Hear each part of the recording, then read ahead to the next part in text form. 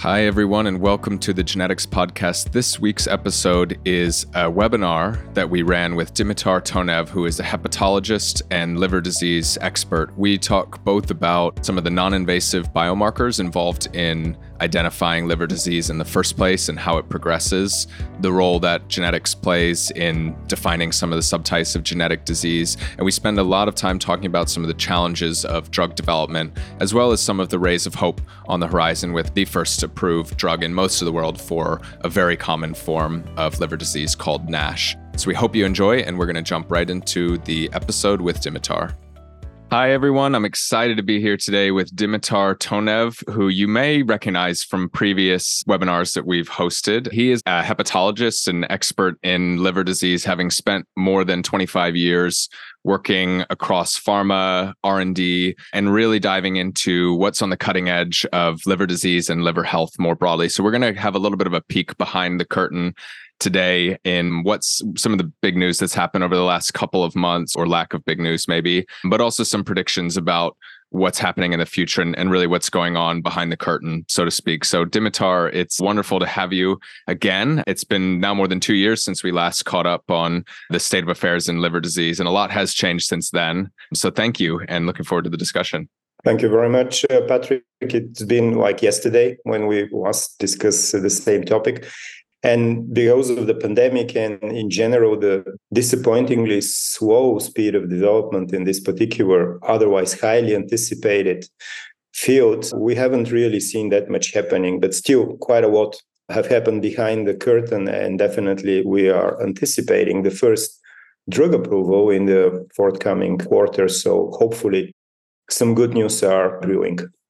Yeah, agreed. Maybe we can talk a little bit about some of those recent changes. So for those who aren't very familiar, what is the big approval that's on the horizon, and what are the big couple of changes in the last year or so, if you had to put your finger on the pulse of what's been changing?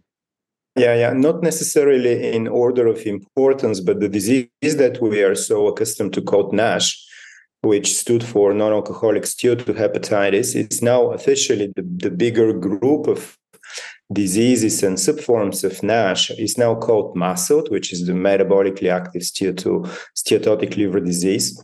And there are multiple forms within it to reflect on the different consumption of alcohol, which we now all agree these patients are also consuming, because we used to define the disease by the absence of what we did believe it's a different liver disease, alcoholic liver disease. So in essence, we used to call these patients what they are not, non-alcoholic, which is, of course, linguistically and in terms of stigma, a complete nonsense.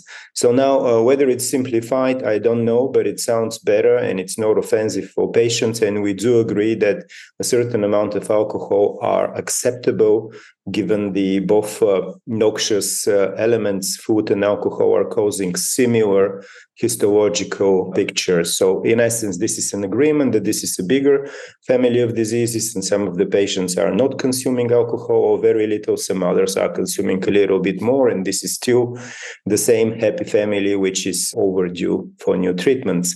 So that's news number one. It has been picked by news outlets. Patients are very happy. We could only hope that the change in the name of PBC, which was more than 10 years ago, probably, which indirectly led to the development of new agents and relatively active, actually very active clinical field for an orphan disease as PBC, that we will see the same beneficial change here. So on that note, we have seen one very interesting, but unfortunately negative advisory committee FDA level for obeticholic acid a couple of months ago, which was very negative for the company that previously crossed this barrier with flying colors when obeticholic acid was approved for the treatment of PBC. So now with the same kind of result, but in a negative direction, they were not approved for the treatment of NASH, which led to their withdrawal from the field and the termination of otherwise very interesting, rich data set called Regenerate trial in NASH.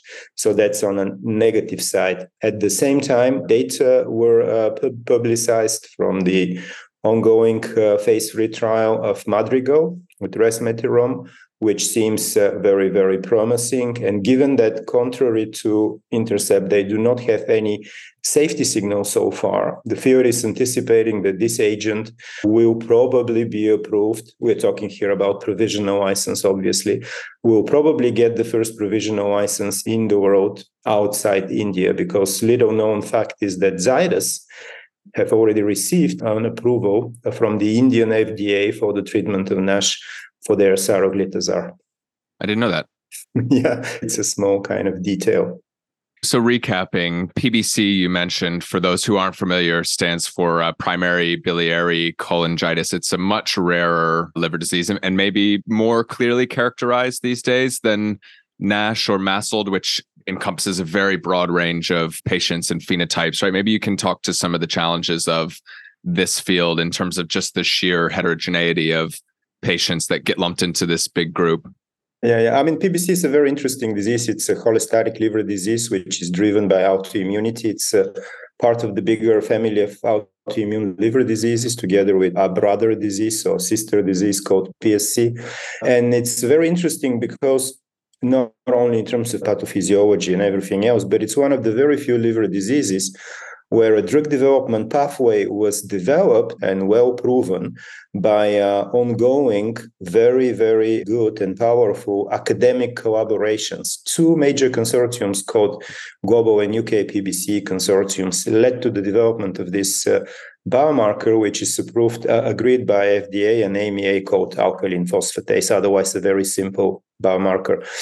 This is used almost like a training ground, as a warm-up act by many companies, which, based on their mechanism of action, as long as they are having a pathophysiological rationale to potentially address the cholestasis or liver inflammation and fibrosis in broader sense, these are PPARs, FXRs, LXRs, you name it, they go first to a smaller disease with well-identified pathway where liver biopsy is not required, to prove their worth, to get funded, to potentially get a provisional license. So that's the story of nowadays the existing player, or what was an existing player, Intercept and Advance in Europe, their partnering company.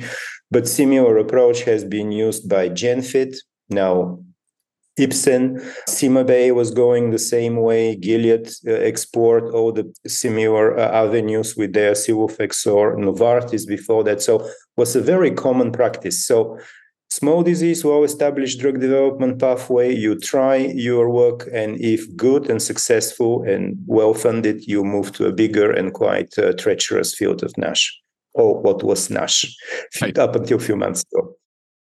And what makes it so treacherous? What are the challenges with clinical trials and drug development more broadly in NASH or MASLD, as it's now called? Yeah, I mean, different individuals, of course, might have different opinions. But first of all, I believe the histological endpoints, that was the only acceptable surrogate for FDA and EMA for not even final approval, but provisional license of agents in this, is based on a relatively solid science, which was created and mostly validated as a diagnostic tool. So we have some of them arguable, but certain endpoints, which is resolution of NASH and improvement of NASH fibrosis with one grade. And that's pretty much the same with small differences between FDA and EMA. But when the NIHR group in the United States, and we have a similar SAF kind of collaboration in Europe, developed these tools, nobody actually tried them for very obvious reason, whether they will be good enough to validate treatment response, whether the necessary changes in the direction of improvement are symmetrical and exactly the same and well to be captured by this histological system. So we know how we are measuring worsening of the disease, but we haven't had the privilege to see whether this will improve in exact same way and in the direction of improvement. And so far, very few positive studies have been reported in this direction. And these were by and large small phase 2 studies. And it seems that with different duration of treatment and different number of patients that are getting between phase 2 and phase 3 studies, we have seen quite a lot of encouraging results in phase 2, which are not very good in phase 3. And sometimes some interesting phenomena that nobody knew existing, quite a famous seesaw effect that has been seen in early scenic Riviroc studies, when patients that are improving in the first year of treatment are worsening in the second year of treatment, and vice versa, because that was the only study with 3 biopsies 1 year apart. So in general, I believe our histological endpoints are not very good for validating treatment response. And we might be actually throwing with the dirty water some otherwise very decent drug babies. And you could see now one of the revolutionary elements of the recent conferences is digital pathology. When you look at the failure study, or what was classified like failure, and look through the eyes of these electronic machines, you see some quite impressive improvements which were not captured by the traditional pathologist reading. And there are all sorts of reasons why this is being the case. So this is the reason number one for less so successful drug development, the histological endpoints we're currently using.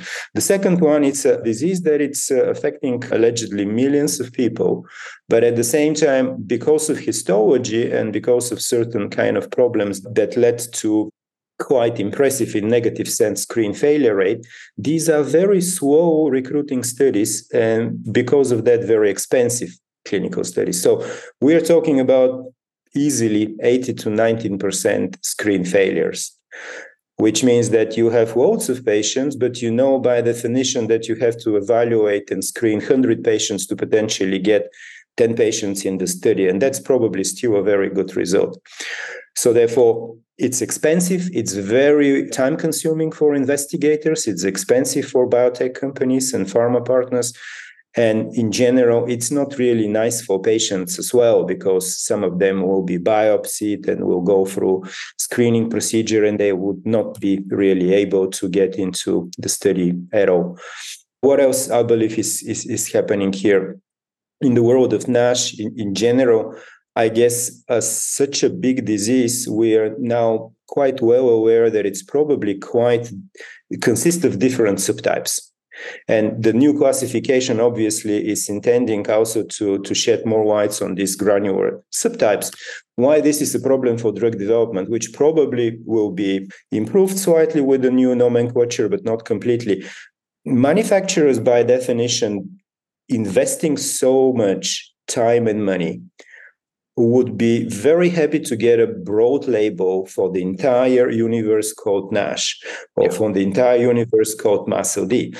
And they might not be successful in treating all these different subtypes. But if they focus on a smaller, it's still millions of patients, but a smaller subtype, and get a label, for example, only for what we now call the group of MASLD with bigger consumption of alcohol, that product, for example, might be very, very successfully developed for this particular subtype, but that would not be the whole market. So they are reluctant to go in a smaller population, whereby they might be logically, pathophysiologically better able to target the underlying pathophysiology.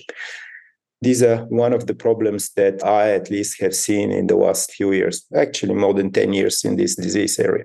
That narrowing challenge that you mentioned, and I think the screen failure rate one is also a big problem in the genetics world that I spend a lot of time in. If you're directing a trial at a group of patients that have a specific genetic form or genetic factor, I wouldn't go so far as to say a genetic form, but like PNPLA3 is the famous gene in NASH that many drug developers are going after with a genetically defined target, but you're narrowing the population pretty significantly there. Do you see a solution to that narrowing problem, or is it just a law of gravity in the field that we need to figure out how to target narrower populations, succeed there, and then expand out? I think this is on the back burner for many of the leading clinicians, so to say, key opinion leaders in this field, because so it happened that many of the big names are with a very, very well-established and published interest in genetics. So they will be all divided if on the basis of, in my simple mind, there are 3 main genes that are being accused of either being beneficial or negative in terms of disease progression and in general epidemiology of NASH. Some anecdotal names were also being used, was PASH. We used to call PASH the PNLP3 positive subvariant of NASH that was invented by the German NASH study group and specifically by Marcin Krawczyk a good 10 years ago. But we haven't really, as a society, been able to establish that these different gene-encoded subvariants of NASH are having a slightly different disease progression, and even more so might be able to be targeted by either gene silencing type of drugs or particular small molecule entities that are better targeting these particular subtypes. So when this happens, all of a sudden, all the manufacturers, I guess, will be very interested first to recruit in their studies different subpopulations of NASH, now muscle patients with their encoding genes, in order to be able to say, okay, from what we are seeing, PNLP, for example, variant is not responding to our treatment, but the other two forms are actually extremely well improving after this 2 years of treatment. So when this granular targeting is proven successful, I guess that would be very much picked up by the drug development community. And you mentioned before that the histological assessments are not sufficient, at least alone, they're not sufficient. And there doesn't seem to be a clear front runner of another biomarker to use. What do you think is the right way to think about accurately measuring? I think you put it very well before. We know what disease worsening looks like, but we maybe don't have a good measurement of disease improvement. If you could have that measurement, or you could pick what you think that measurement would be or should be, what would you look for? This is a very actively developed field, and there is, of course, a simple biomarkers, a non-proprietary. There are patented biomarkers like PROF-C3 and others from Nordic Bioscience, as well as now owned by Siemens, otherwise very well known to the field, ELF test, as well as MRI technologies, whereby magnetic resonance elastography of resoundant is very popular and mostly used in the United States. There are other technologies also looking at liver inflammation and fibrosis, like corrected T1 of Perspectum here in the UK. And even more impressive combination markers, whereby biochemical ones are combined with MRI.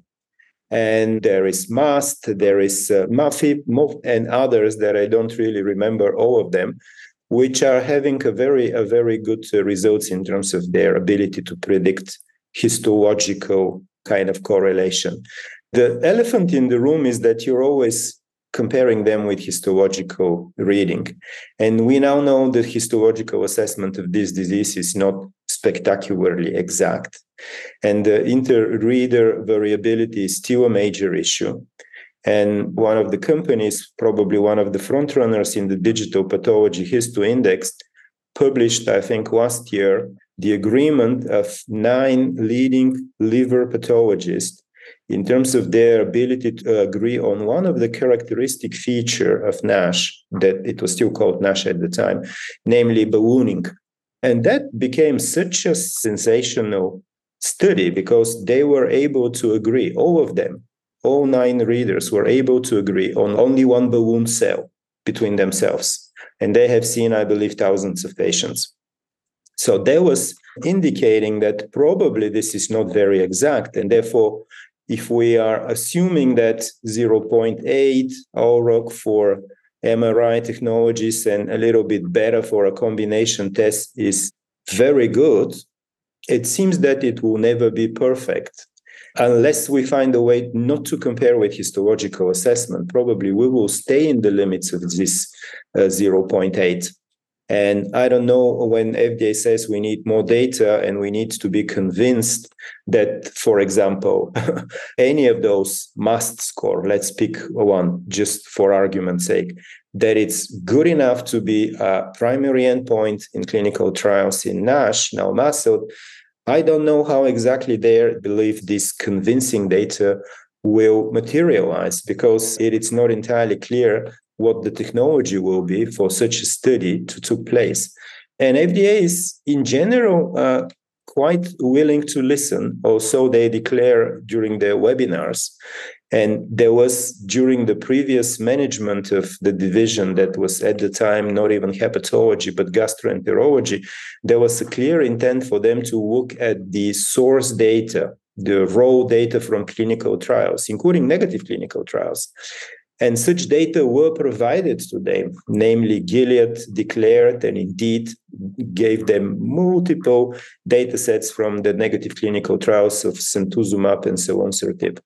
It ended up that FDA was having some shortages and were unable, I believe, to this day to look at this data. So 5 years later, we are not any wiser in terms of what these data are able to teach us, but at least the very idea that we have to work collaboratively and potentially try to learn from clinical studies reviewed and evaluated by very independent analysts and statisticians, this idea is very much alive and kicking.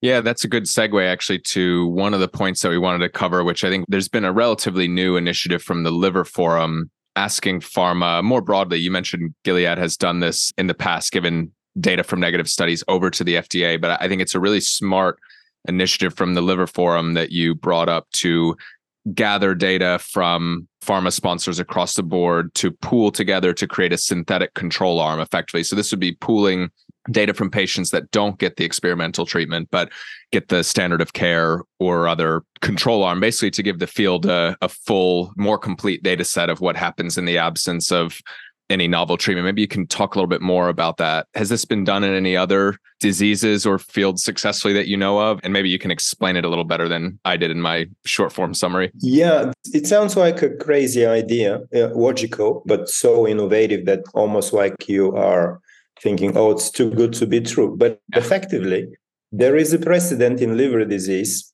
whereby with the invention of direct-acting antivirals in hepatitis C, it was Gilead's idea to run one of the first actually trials with their oral combinations, which was not even based on sofosbuvir, what was then called 7977, because it's an ethical, they claim, and FDA confirmed that in a very solid fashion, unethical to expose placebo patients on interferon and ribavirin, because that was the standard of care at the time. They suggested and starting using historical control arm, which was a statistical technology whereby you look at similar trials and you're able to say, okay, placebo response in those trials was so and so. Placebo being patients still receiving interferon.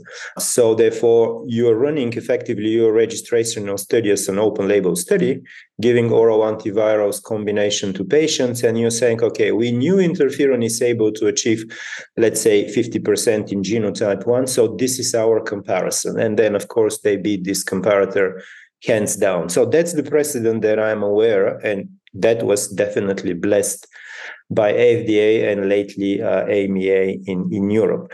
The idea was also brought to the attention of not only the liver community, but regulators when the post-approval commitment studies in PBC are starting to be discussed and when the Intercept Cobalt clinical trials were initiated. So if you remember the story, ursodeoxycholic acid got a provisional license based on the data in POISE study, but they were supposed to prove their effect on long-term outcomes, decompensation, and liver events in a long-term confirmatory trial called Cobalt.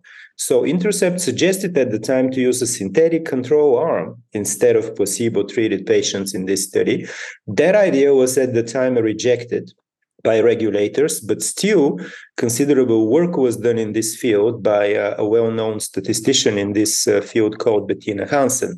So now, based on her technology and her collaboration with global and UK PBC consortiums, we are almost ready to implement the old idea from 5 years ago for the new assets that potentially will come into the PBC field. So the exact same thing, an exact same very well-known lady, Bettina, will be done in conjunction with Liver Forum that it's led by Veronica Miller and actually represents FDA wisdom, academic thinkers, and pharma players all collaborating in different liver diseases. In this case, we are talking about NASH, obviously, or muscle.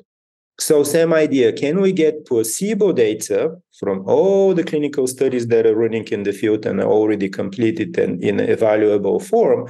That kind of takes away the sensitivity of pharmaceutical companies related to their assets, because placebo patients obviously were not treated with these active compounds, and bundle together this data and be able to say, okay, placebo response in this synthetic group is so and so. There is no need for you to run a placebo group, which will decrease the price tremendously, will take care of patients' ethical concerns, which are otherwise quite sensible, especially when it comes to running a placebo-controlled trial at the time when the asset is already on the market. So effectively, you're asking patients not to be treated for a few years up until few hundreds of them either die or are transplanted, which is a very serious ask. Not that many of them will agree. And that's at least the lesson we have received from PBC. So a great idea, not entirely unheard of. I think it's progressing relatively well, and FDA is definitely listening. I wouldn't say this is approved as a drug development pathway, because no company, to my knowledge, have agreed such pathway with FDA so far. But I think that the current acting lead of the FDA committee in hepatology is a part of this group. So that's a serious reason to believe this might come together. Yeah, this whole concept seems to be picking up a lot of steam in the industry. In our podcast, the Genetics Podcast, we had a recent episode, number 105, for anyone who listens to those, that went into the story of a rare disease focused company called Reata Pharmaceuticals, that they were recently acquired by Biogen, actually. So now they're part of Biogen, but they had a very successful collaboration with a patient organization that ran a very long natural history study. And for this reason, they had very good synthetic control data. So they were able to negotiate with the FDA to either eliminate or at least greatly reduce the size of the placebo controlled population in their rare disease study. And they then ran those into the drug arm anyways. So anyone who was on placebo was only on for a relatively short period of time. But I think this is an interesting trend for us to keep an eye on, because it makes a ton of sense, right? Why would a patient want to take a placebo? Certainly if there are other options available. In rare disease, often there's no other options available, but it creates an obvious ethical challenge, right? Of if you have a drug that we think works and we're putting it to the test and we have great synthetic control data, why would we ask people to be on a placebo for years and risk their life? Exactly. And if you need a more recent example, it's a public knowledge that all the registrational studies with SARS-CoV-2 vaccines, placebo control arm was annihilated after 3 months. Right. So if this is permissible and a good science in this field, surely we could do something similar everywhere else. Yeah, I agree. You briefly mentioned the recent FDA webinar. Just to close out on that, it was last week. They had a webinar focused on non-invasive biomarkers and other technologies in NASH. I think it was a 2-day affair. Was there anything interesting or surprising that came out of that, or what was the general direction of that you saw? Was in general a repetitive analysis of data that exists for quite some time, and nothing really revolutionary was agreed or established as, let's say, oh, we believe this biomarker is the front runner, or nothing like that. But for me, it was, first of all, very encouraging that they're talking about this, because obviously they do listen to the field, and discussions at Liver Forum and NASH-TAC and many other conferences are being really properly evaluated by the agency. The new element that I've heard, that's a little bit surprising. First, because the webinar was centered around non-cirrhotic NASH. But what I will be talking as a biomarker is actually designed or mostly used in cirrhotic NASH. And this is the HVPG measurement, the measurement of portal venous pressure, that it's a very characteristic and important pathophysiological driver in cirrhotic liver disease. So historically, we have seen a major trial that used this type of, 2 major trials actually, use this marker as a primary endpoint, one from Galectin Pharma and one from Gilead, simtuzumab. And after this trial, negative readouts, probably independently of the outcome, it was FDA position, and in their cirrhotic NASH guidance, HVPG measurement was not recommended. The reason being, in personal conversation with them, that they have seen that the potential therapy-driven improvement is very similar, if not smaller, than the variability between different readers of edge pressure, which we do know require a highly specialized unit and a very, very experienced invasive hepatologist to do it, or radiologist. So 5 years ago or more, their prior kind of webinar, that was a solid no, don't do it. Now I think they came back to the page with the variability between readers still being big issue and no major technical advancement in this same kind of measurement, even if there are some variants now that are supposedly less so invasive, because you're using a syringe which you instill during your endoscopy session, so potentially a slightly less invasive. But this seems like a biomarker that FDA now will consider for cirrhotic NASH. That was the only new thing that I have seen during these 2 days of deliberation. Yeah. Final question here, just to close up, and maybe it's a two-part question, actually. The Madrigal data, the Maestro study that you referenced earlier on in the podcast, is likely to be the first approved therapy. Part one of the question is that a given, or is there a risk that it's actually not approved? You mentioned Intercept earlier having the predefined endpoint, but then was ultimately denied at AdCom by the FDA. What's different, or is there any similar risk here? And then assuming it is approved, what does the future look like? How does that change things in the field going forward? Yeah. The major difference between two data sets, that's a very broad brush, of course, is that, at least based on my opinion, they have very similar efficacy based on the interim results we have seen twice from Intercept and once for Madrigal. But Intercept have had some safety issues that were picked by FDA, not only in this disease, but likewise in PBC with the same asset, even if obeticholic acid is used in a twice smaller dose in PBC. So FDA was aware and quite cognizant of these safety issues, and they took probably most of the discussion during AdCom, and I think are the major reason why this agent was not approved, because they actually hit the FDA established efficacy endpoints twice. During the two interim results, the analysis was repeated with more patients being included following from FDA request.